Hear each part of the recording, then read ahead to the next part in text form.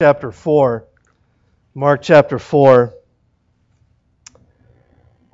We've been going through the parables of Christ, and this morning's parable is one of his more well-known parables. I think last week's and this week are probably the best two most well-known of his parables.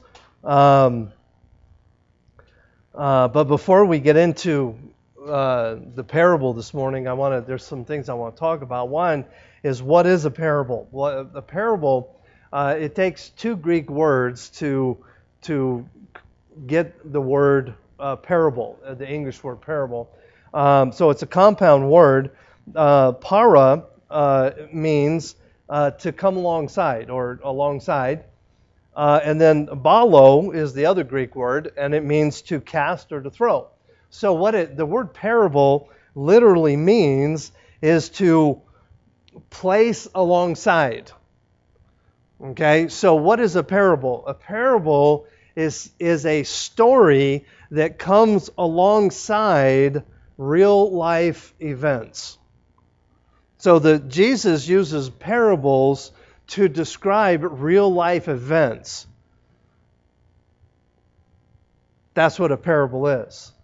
And that's why parables, when Jesus uses them, people are almost taken back by the impact of a story. Last week's parable of the wise and the foolish builder, the man who built his house on a rock and the man who built his house on the sand. We look at that parable and we can relate our lives to those parables because it makes perfect sense for a believer who does not build their life on the rock, Jesus Christ, and they build it on the sand, the things of this world. They're never going to make it. And so we hear these parables and we can immediately relate them to real life issues. And that's exactly what we're supposed to do. This morning's parable we find in Matthew, Mark, and Luke, three of the four Gospels. We're going to be looking at the version in Mark chapter 4. But it is the parable of the sower. Is the title of the message this morning, the parable of the sower. And some of you may be sitting there thinking, wow, I already know this one. I'm just going to shut off and go home. Please don't do that. That's one of the mistakes, honestly, that I make when I'm reading the Bible. When I get to a familiar passage, I tend to just blow through it and not really read it. So please don't do that this morning.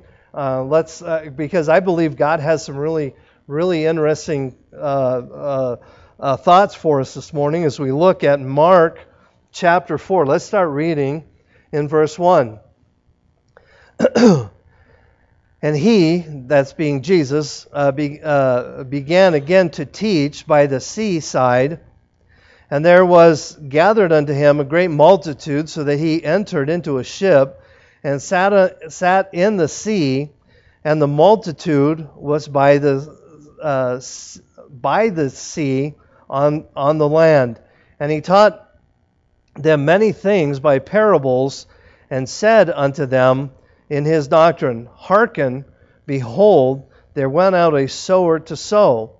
And it came to pass, as he sowed, some seed fell, some fell by the wayside, and the fowls of the air came and devoured it. Some fell on stony ground, where it had not much earth, and immediately it sprang up, because it had no depth of earth. But when the sun was up, it was scorched, and because it had no root, it withered away. And some fell among thorns, and the thorns grew up and choked it, and it yielded no fruit. And the other fell on good ground, and it did yield fruit that sprang up and increased, and brought forth some 30, and some 60, and some 100. And he said unto them, He that hath an ear, let him hear. Let's pray. Dear Lord, thank you for this day. Thank you again for this time together around your word. We ask that you would speak to our hearts and that you would give me the words to say, that we might know you better because of our time together this morning. We are truly thankful and grateful for all that you do. For it's in Christ's name we pray. Amen. Now, we do not know exactly where Jesus was. Okay, when he got in the boat, pushed off, and started preaching, we don't know for sure. But there is a cove not too far from Capernaum on the Sea of Galilee that is called the Cove of the Sower. Okay, I did some research, and this is the picture that I found. This little cove here, as you can see,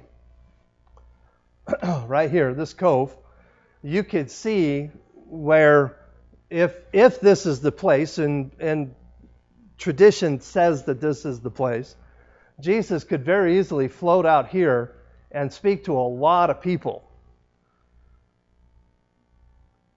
Now, why is this so important? Well, things like this are interesting to me because without visuals like this, you just kind of picture, like Lake Lahontan. You just kind of float out there, and we have a hard time envisioning the ability to speak to a lot of people on a flat shoreline. But it makes perfect sense that if this is the place, then with the slope of the hills, theologians have gone out there and they've actually sent sound equipment out in the water, and the volume skipping across the water, somebody could just normally talk and everybody could hear. It's pretty amazing when you stop and think about it. The other thing I'd like to talk about is Jesus' audience. So chances are really good this is where he did the parable. But who was his audience? See, it's important we understand who Jesus is talking to, because those are the people who are going to understand his parable. Okay? Who were they? They were, for the most part, they were either shepherds, farmers, or fishermen. For the most part.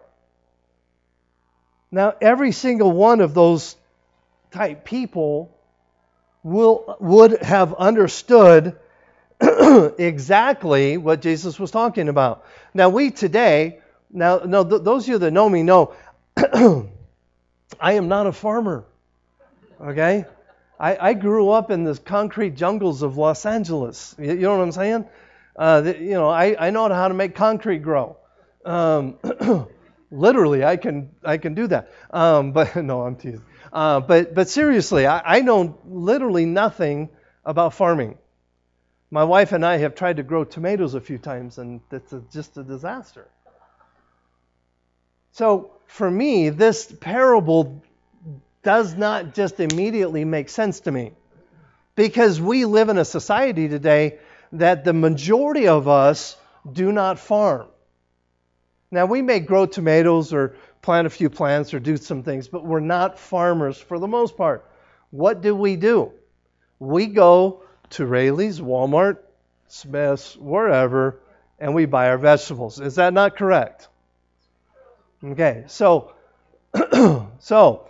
I want to help this morning because I have had to do a lot of reading, a lot of studying to wrap my head around this parable, because honestly, it does not. The parable last week of the builder makes perfect sense to me because I was a builder and I understand the importance of a strong foundation. That parable makes perfect sense to me. This one I struggle with because I am not a farmer. So I had to do some research, and so this morning's message is just sharing with you what God gave me. That's all it is.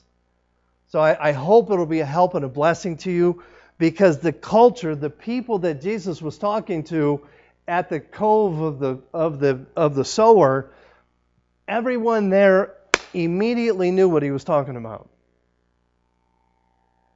So, let's talk about it. Point number 1 this morning, the types of soil. Jesus identifies 4 types of soil. The first one, he says, on the wayside or the pathway, which represents hard ground. Okay, so what happens? Again, I'm not so stupid I don't understand some of it. What would happen if you were to take seed and you were to throw it onto a hard path? What would happen to that seed? Okay, it won't grow. Okay, I know enough to know that. Okay, it's just going to sit there. Okay, so basically, what does it become? Bird food. Okay, it just becomes bird food. The second type of ground he identifies is stony ground. And for the most part, living in northern Nevada, we know what rocks are, do we not? Yeah, we grow rocks. Okay, you know, it's an amazing thing. I can dig a hole and plant a plant, and then I've done this. I've dug a hole, plant a plant for my wife, and it die, and 2 years later, whatever, dig it up, and there's another rock. I'm like, how did that happen? I don't get it. But anyway, stony ground. Stony ground, what happens, especially around here, and this would be, our area would be, I'm assuming, very typical to the Middle East, Palestine in particular. What happens around here a lot? The wind blows, right? Dust storms. So what happens with all the dust and the rocks? Well, the dust settles in the rocks, right? So this is the picture. You have rocky soil with a lot of fluffy dust that settles in between the rocks. So what happens with the seed that lands in there?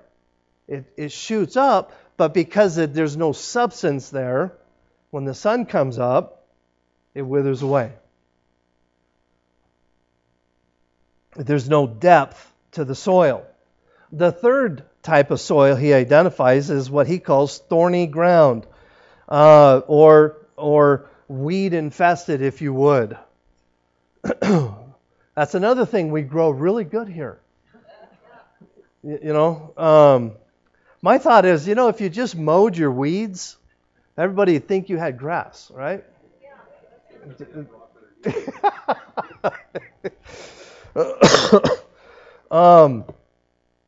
But what happens with the thorny ground or the weed infested ground? The seeds are sown and they sprout up, but generally speaking, which is stronger, a shoot of wheat or a weed? The weed is. So what happens? It chokes out the good thing. If you've ever been to the southeast portions of the United States, there's something there called kudzu. Kudzu is an amazing thing. It grows over everything. It totally encapsulates and takes over. And that is the picture here. And then the fourth type of ground is the good ground. Now, I'm not a farmer, but I know what good ground is. That's where you throw the seed and it grows. Okay? Makes perfect sense to me. It receives the seed germinates, and it grows. Again, makes perfect sense. I have a question for you. One of the questions that I have struggled with this parable, this is the thought. As I have, for years, I've read this parable, and I've thought, why in the world was the farmer not more careful where he threw the seed? Have you ever thought that? Now, I don't know. I'm not a farmer.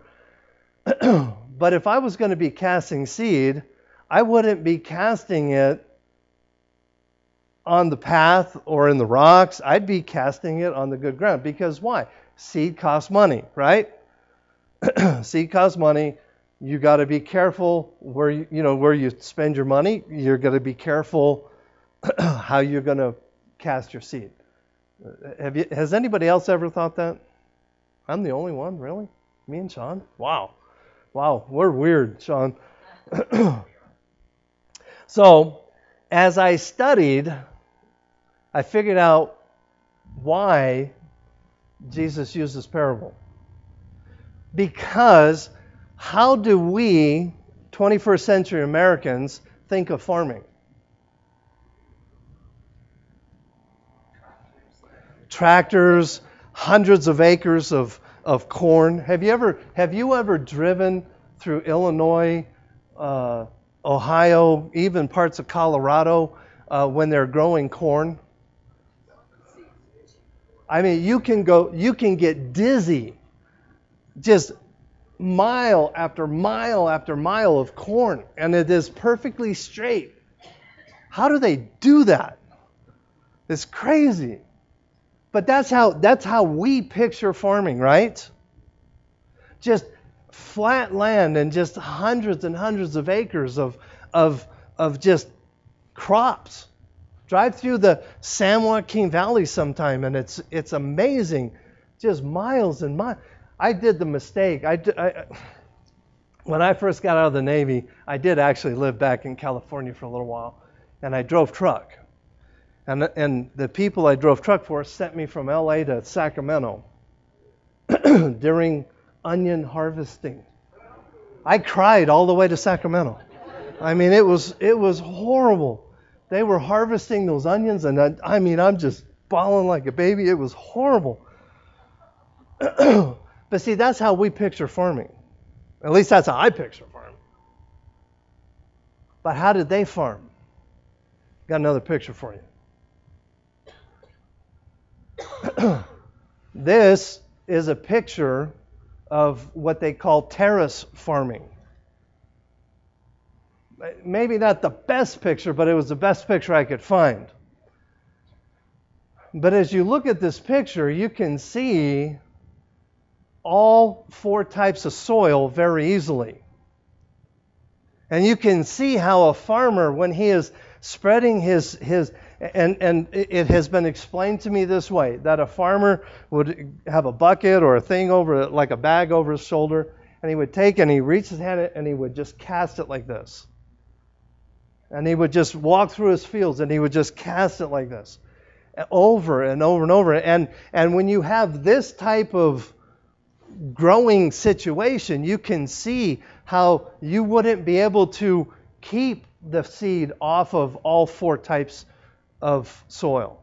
How natural it would be, especially if the wind was blowing, for the seed to drift into the rocky areas and the pathways, because there would be many pathways through this type of field.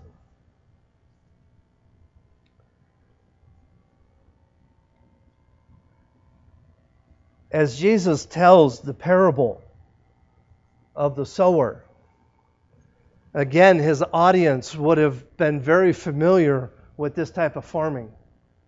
Most of Palestine, not all of Palestine, but most of Palestine would have been farmed like this. So as the people were listening, they were envisioning and they were knowing exactly what he was talking about.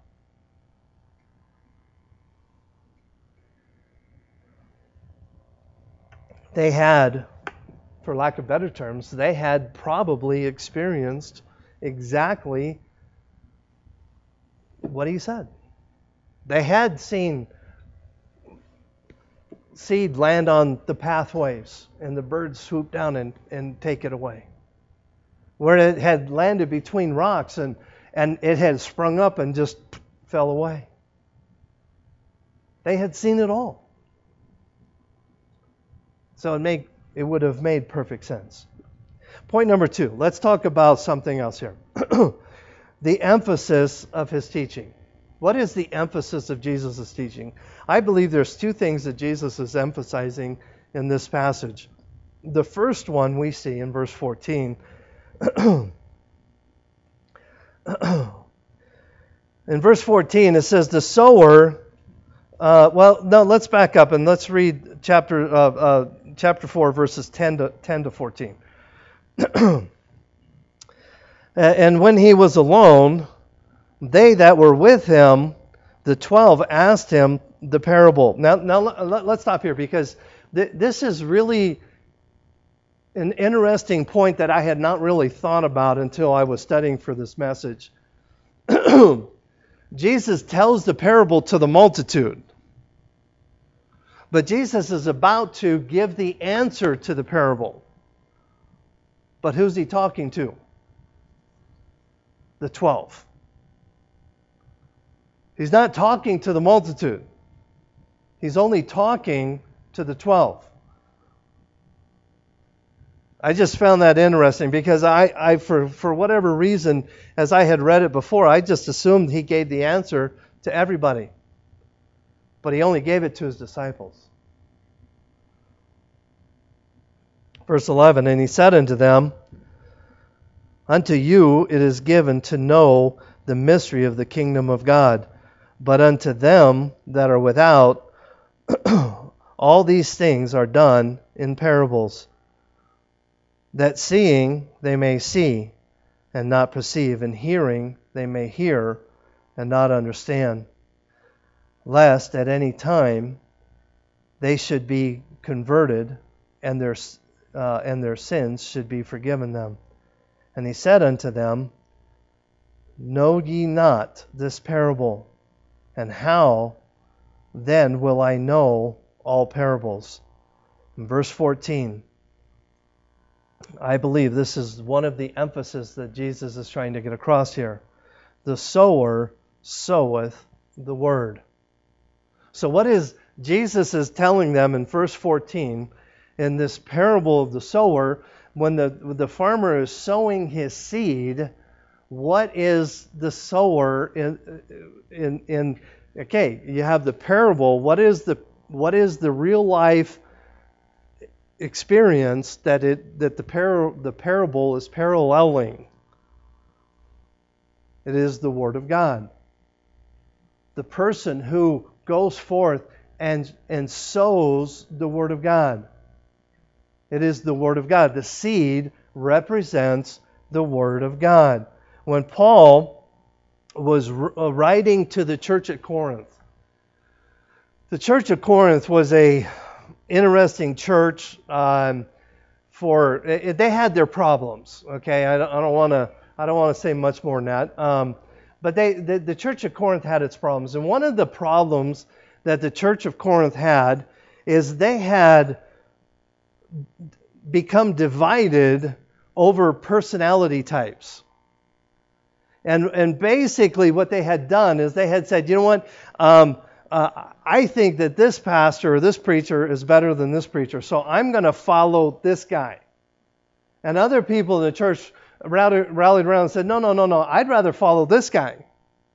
And then instead of, let me read the passage. 1 Corinthians chapter 3, verses 5 through 9. It says this, who then is Paul, and who is Apollos, but ministers by whom ye believe, even as the Lord gave to every man.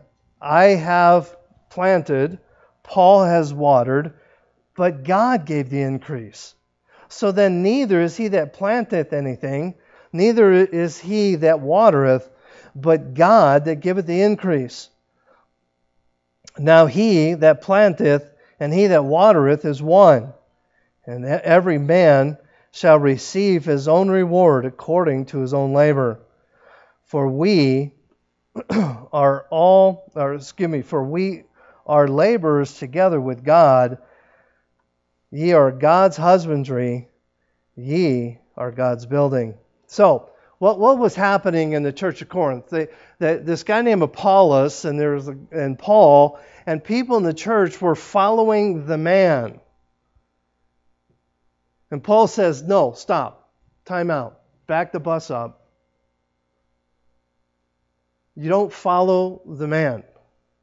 You follow the Word. It's the Word of God that changes lives. Don't follow me. Don't follow Apollos, because he says we're nothing. He says he that planteth and he that watereth are nothing. We're just, preachers are just sinners saved by grace, just like everybody else. And we don't follow men. We follow the Word. And Jesus here is giving this illustration of the sower. And he says the seed is the Word. It is the Word of God that needs to be sown, not the opinions of men. Hebrews chapter 4, verse 12.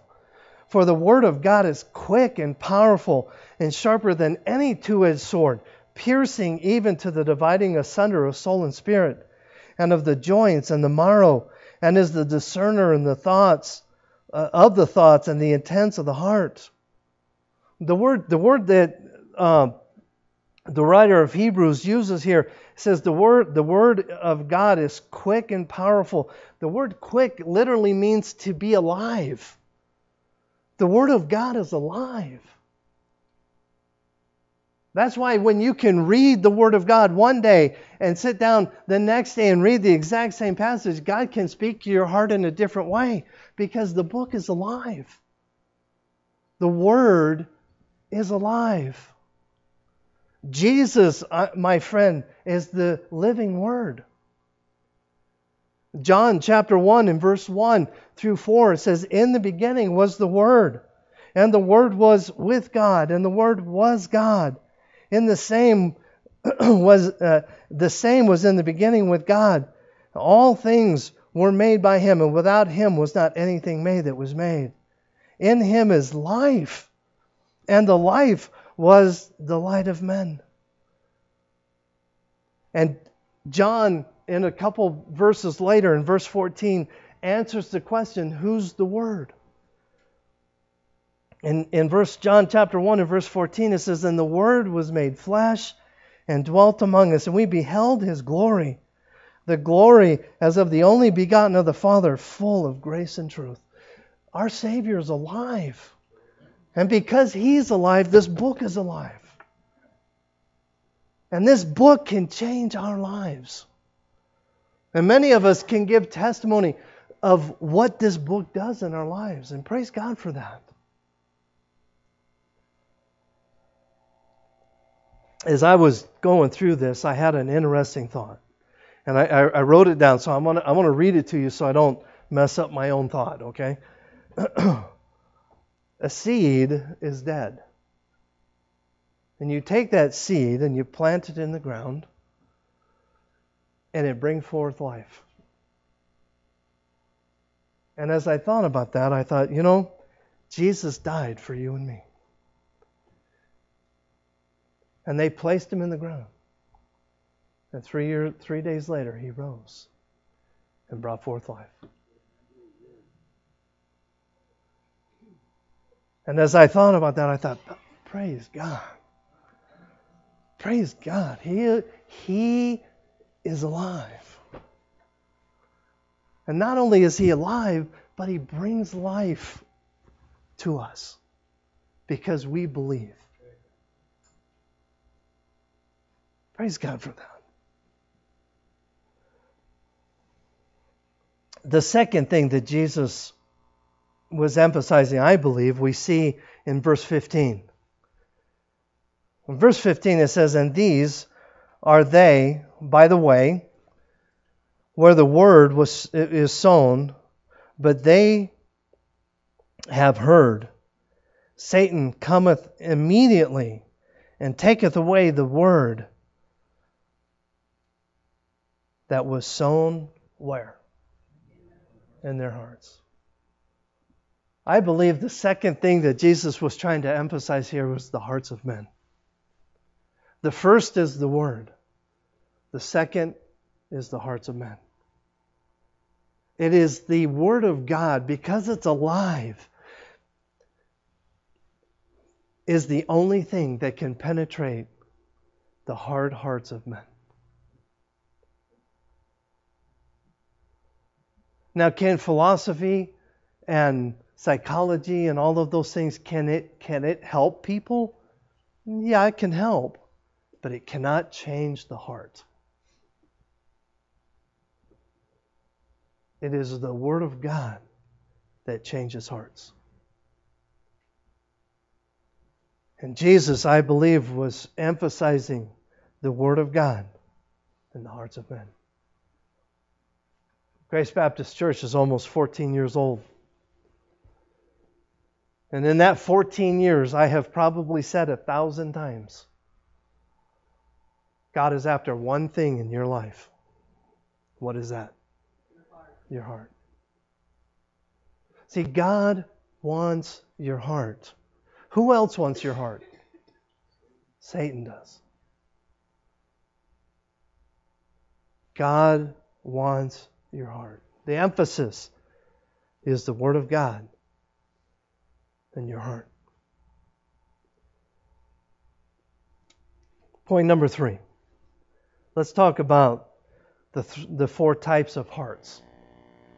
Because there are 4 types of soil that directly relate to 4 types of hearts.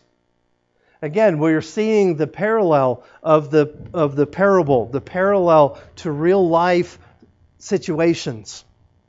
There are 4 types of hearts that Jesus identifies because there are 4 types of ground. The first heart that we see here in verse 15 that we just read a moment ago is the hard heart. It is the heart that is it is illustrated with the pathway. It is the one where when the seed lands there, that the birds sweep down and take it away, and it becomes nothing but bird food.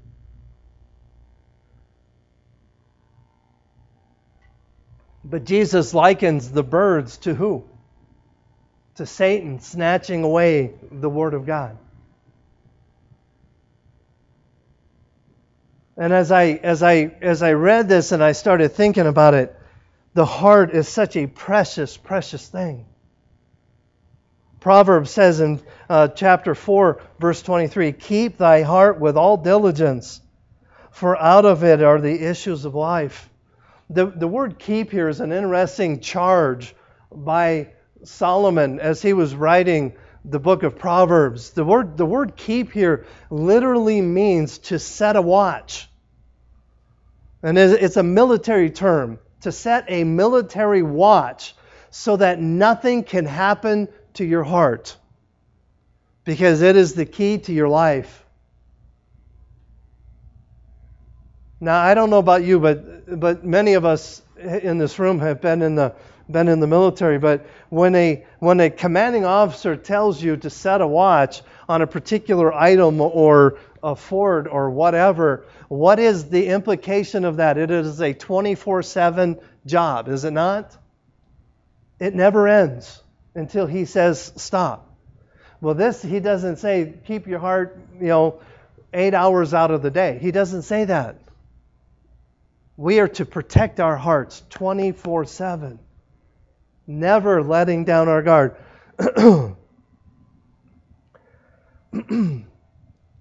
Those who are reckless with their hearts, who open their hearts to just any old philosophy, just any old thing, are opening ourselves up to a hard heart. There's an important truth here. There is always hope for the hardest of hearts. There's always hope. That is one of the things I love about the Word of God. There's always hope. Hosea chapter 10, and there were other verses. I just picked Hosea chapter 10 and verse 12. It says, "Sow to yourself in righteousness, reap in mercy, break up your fallow ground," or your hard ground. Break it up. "For it is time to seek the Lord till He come and rain righteousness upon you." It is a choice that you have to make. If you have a hard heart this morning, it is a choice that you have to make to break up your hard ground. If you will break it up, God will send the rain. He says so. Till He come and rain righteousness. The second type of heart we see in verses 16 and 17, and he said, and these are they likewise which are sown on stony ground, who, when they have heard the word, immediately receive it with gladness, and have no root in themselves, and so endure but for a time. Afterward, when afflictions or persecutions arise for the world's sake, immediately they are offended. There's a key word here in verse 17 that answers the question spiritually, what is a shallow heart? And I believe it is in the, let's see, 1, 2, 3, 4, 5, the sixth word in verse 17. And have no root in what? Themselves. A person that has received the word, but their heart is a stony heart or a shallow heart, is someone who is always dependent on themselves. So that when persecutions and hard times come, we talked about this last week with the foundation. When the storms of life come, what happens to the house who has built, the guy who has built his house on the sand? The destruction comes, and it's great destruction. Because why? They were dependent on themselves. The shallow or the stony heart. Again, the picture that we saw of the terraced farming type, or I guess you'd call it, I don't know what they call it, the type of farming they do there, the terraced farming, was very typical in Palestine, and they would have understood exactly what Jesus was talking about. Because in the stones, there's no depth of soil. And a person who trusts in themselves, there's no depth in their character.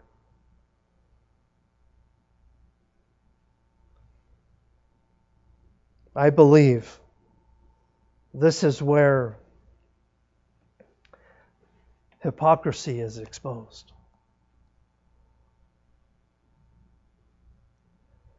The third type of heart that is revealed here in Jesus' teaching here is the crowded heart, if you would.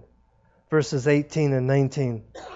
And these are they which are sown among thorns, which as hear the word, and the cares of this world are deceitful, are the deceitfulness of riches, and the lust and the other things entering in choke out the word, and it becometh unfruitful. So what is this? What is this crowded heart? What is this a picture of? This is a picture of a person who receives the word, but does not always repent. Does not always turn away from the things of this world. They want to live their lives with one foot in the world and one foot in church. And this is the person that the cares of this life choke out the spiritual things. People become more concerned with the things of this world than the things of God. This is the picture that Jesus is giving His disciples. Well, this is the picture that Jesus gave to the group. The worries and the cares of this world take over. I can't tell you how many times in 14 years I've heard, people will call me and say, "Hey, Pastor, I'll call them and say, "Hey, I've been missing you. You've been out of church for a while. Is everything okay?" "Well, I just had a lot of stuff going on, and I just this thing and that thing, and blah blah blah blah." What are they doing? They're revealing their hearts. And I just love them, and I say, you know what? Hey, we'd love to have you back. But what are they doing? They're revealing their heart, that their heart is shallow. That it's crowded out with the things of this world. When the circumstances of life dictate instead of you dictating to the circumstances of life. Paul says when we allow the circumstances of this life to dictate our lives, then we are for lack of a better term, we're like a ping pong ball. Just bouncing from one circumstances to the next and to the next and to the next. But when we give all our circumstances to God and we walk with Him, life is a lot easier.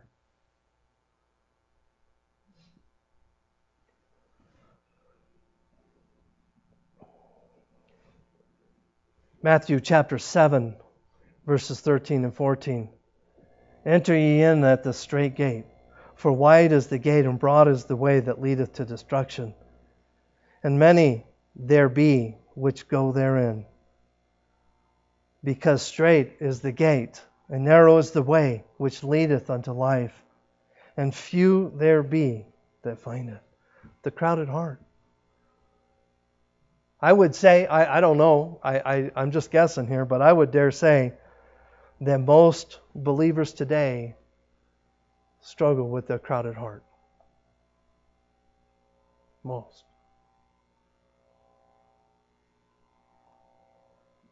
The crowded heart is constantly being pulled in different directions.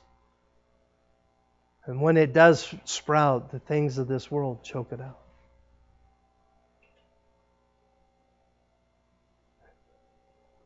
And then the fourth type of heart we see in verse 20. And these are they which are sown on good ground, such as hear the word and receive it, and bring forth fruit, some 30-fold, some 60, and some 100. This picture pictures the heart of a true believer, someone who has put their faith and trust in Christ and turned their lives over to Him, and He handles the circumstances of life. That is the only way that we can become fruitful in our walks with the Lord. When the Word of God takes over in our lives, and we literally give our lives to Him.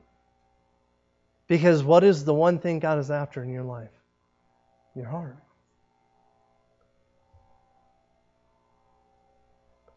2 Corinthians chapter 5 and verse 17. Therefore, if any man be in Christ, he is a new creature. Old things are passed away. Behold, all things are become new. I have learned over the last many years to absolutely love this verse.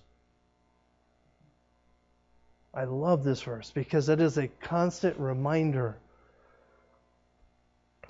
of what God has done in my life.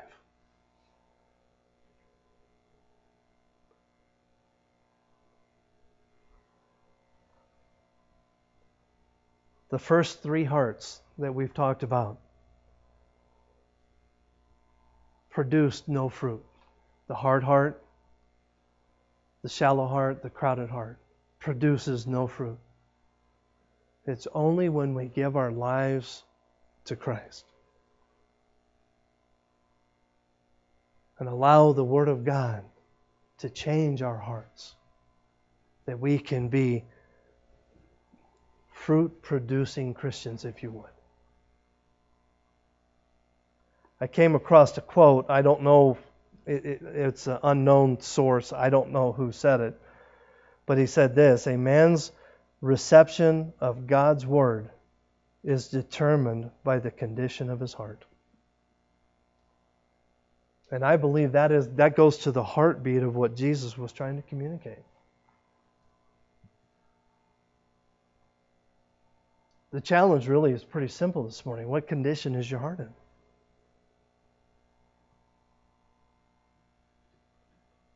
What is the one thing, many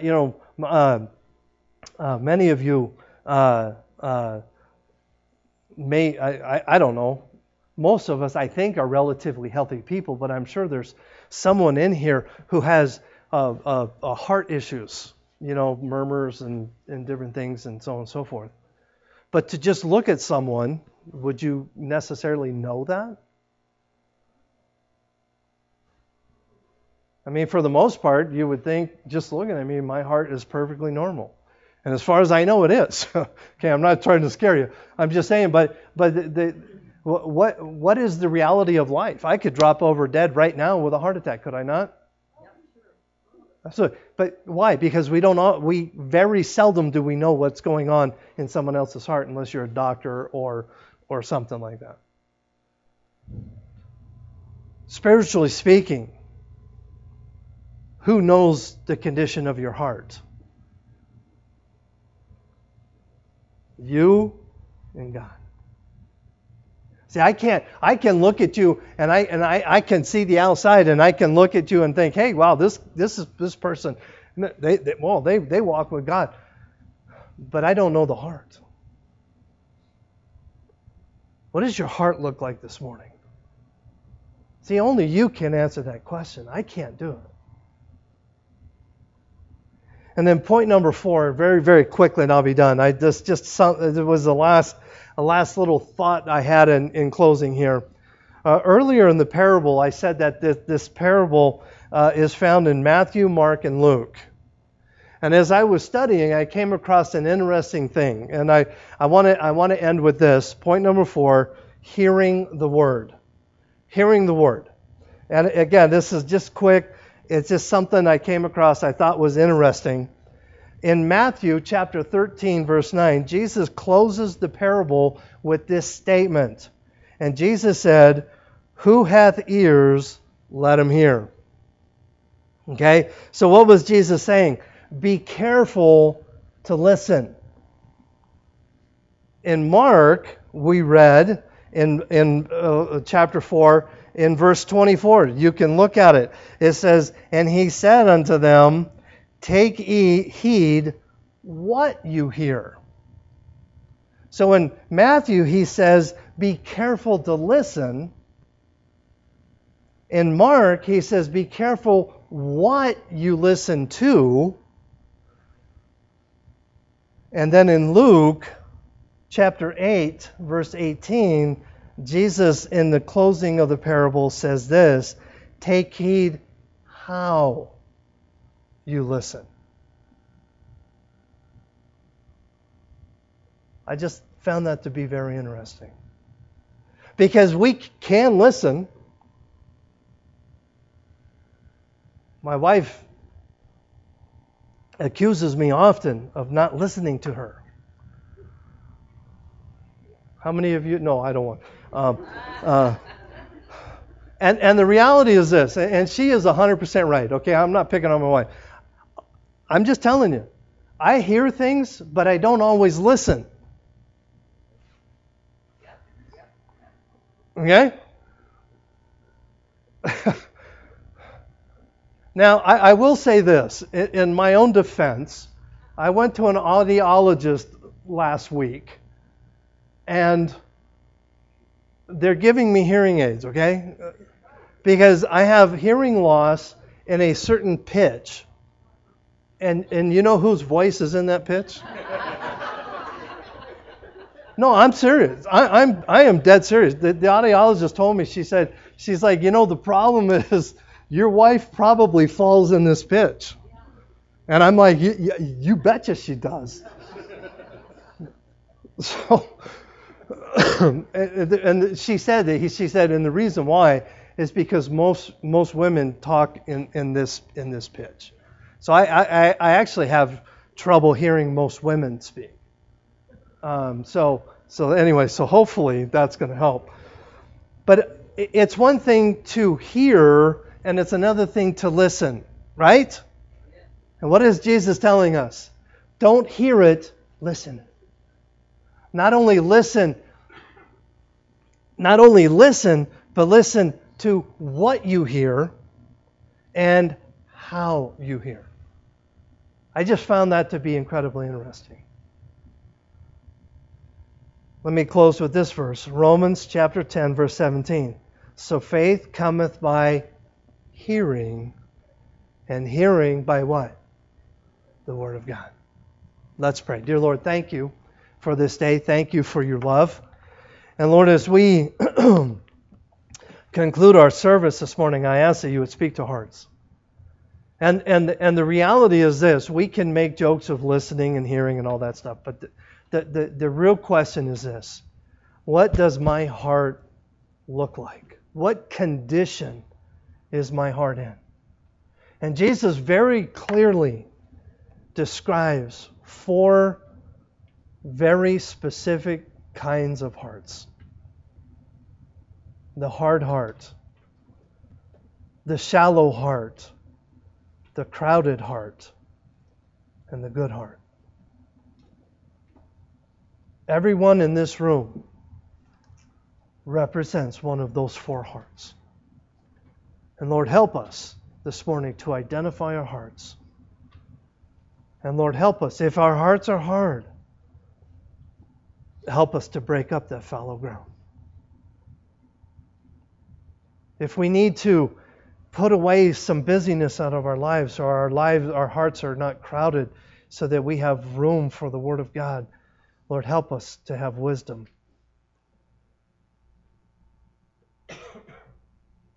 Thank you for this day. Thank you for your love. Lord, thank you for the Word of God. With every head bowed and every eye closed, let me ask you very, very quickly,